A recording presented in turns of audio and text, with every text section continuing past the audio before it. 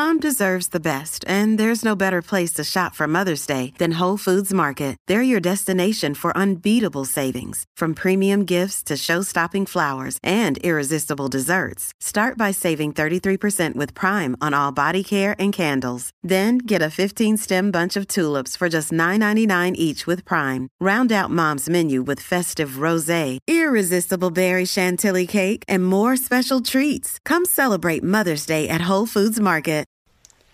Well, howdy there, Internet people. It's Bo again. So today, we're going to talk about why the West is slow-walking the sanctions, quote.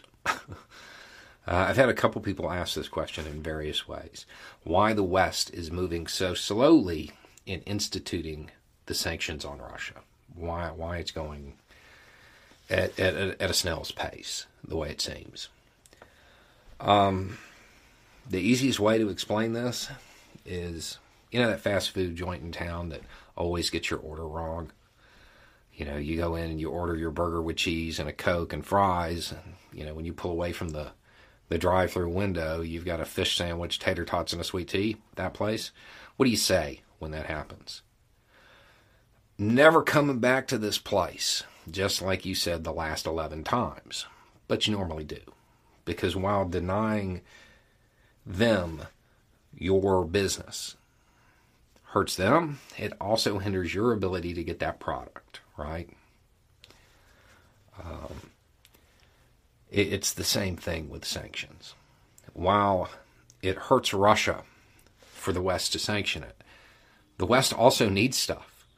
So it has to strike a balance. It has to find alternative sources, and it has to move slowly and slowly ratchet up the pressure, which is what they said in the beginning.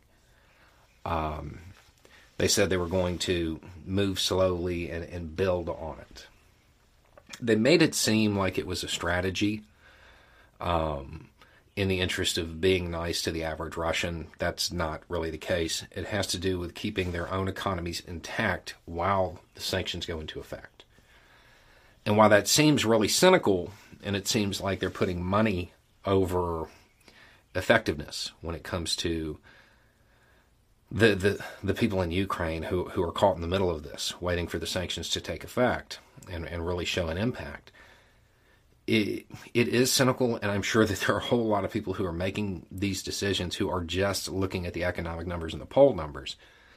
But also keep in mind that Ukraine's ability to defend itself right now relies heavily on the West's ability to produce. And the Western countries having the economy and the power to deliver the supplies that they need. So that's the logical reason behind it. And then there's the cynical reason that it's all about money. In this case, the people making the decisions probably are looking at it through the lens of it's all about money. But there is a logical, strategic reason for doing it this way as well when it comes to the warfront side. Now, me personally, I think they could go a little bit faster, and I wish they would. Not for the reason that I think most people want them to go faster, though. Large-scale sanctions, they hit the people on the bottom first, and it takes time to trickle up. The more severe they are, the faster they hit the people that actually have any power. Until the sanctions get rolling full speed, it's just hurting the people at the bottom. The people at the top, yeah, they lose a yacht or whatever, and they have a harder time moving their billions around. But they don't feel the squeeze yet. The Russian economy is not in a good way. They're having to resort to some pretty wild stuff to keep their economy afloat. And in large part, it's a shell game. That they're moving stuff around, and eventually a hand's going to slip. And that's what the West is waiting for. In the meantime, they're slowly turning up the pressure, making sure that they can keep pressure on Russia while at the same time maintain their economy at home.